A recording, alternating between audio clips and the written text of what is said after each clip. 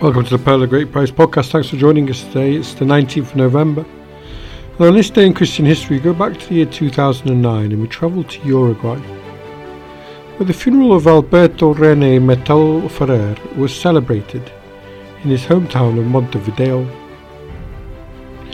He has been described as one of Latin America's most fertile and original thinkers, and the most brilliant Latin American Catholic intellectual in the second half of the 20th century.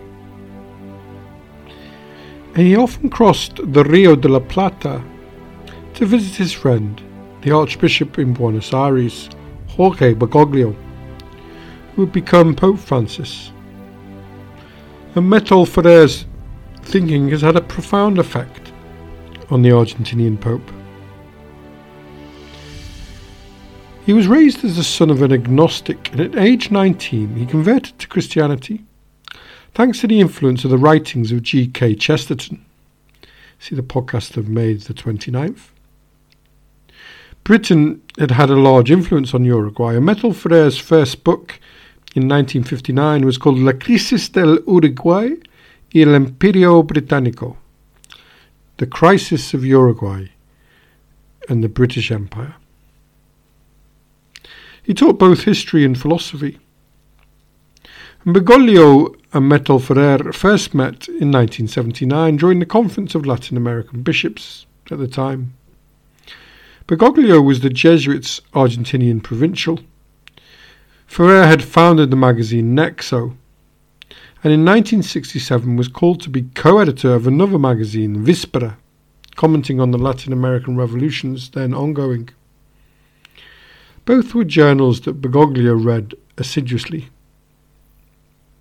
And in both journals, Methol Ferrer developed his vision of ecclesial geopolitics, in which Latin America, in his words, had become a source church, as Europe was secularizing and fading in importance for the global church. His vision was that the universal church had been fed by a source church throughout history, whether it be North Africa at the time of Augustine, Europe through the Middle Ages with Italy and then Spain and then France and Germany in recent years. And now it was the time of Latin America, as it was maturing past liberation theology and its dependence on Europe. This has had a profound influence on Bergoglio. As a historian and political commentator, Methol Ferrer was a staunch supporter of Juan Domingo Perón, and he considered himself more a Rio Platanese historian than either a Uruguayan or an Argentinian one. In 1969, Methol Ferrer was appointed member of the Latin American Bishops' Conference, Department for Laymen, and in 1975 he became a member of its theological ministry faculty. In that capacity, he strongly criticised liberation theology, which he knew well from his time at Víspera.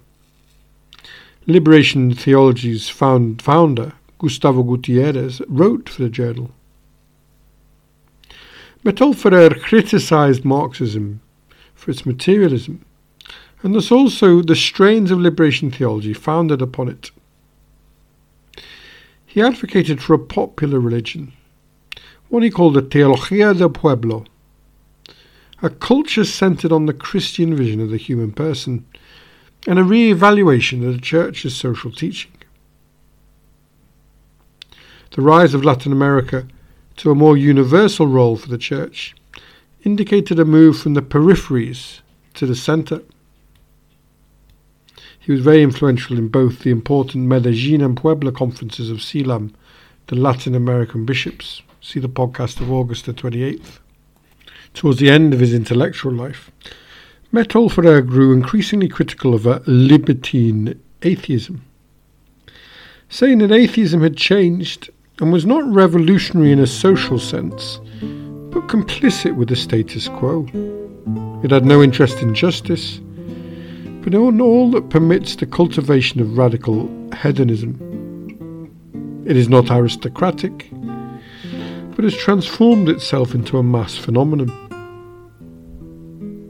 He proposed that to counter such atheism, one had to find the best of its intuitions, and that the deep kernel of libertine atheism is a buried need for beauty.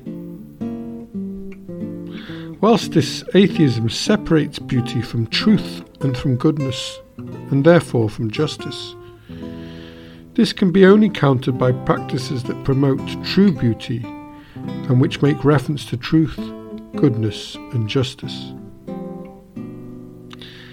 Libertine atheism to him was not an ideology, it was a practice, and a practice that must be opposed with another practice, a self-aware practice, which equips one intellectually.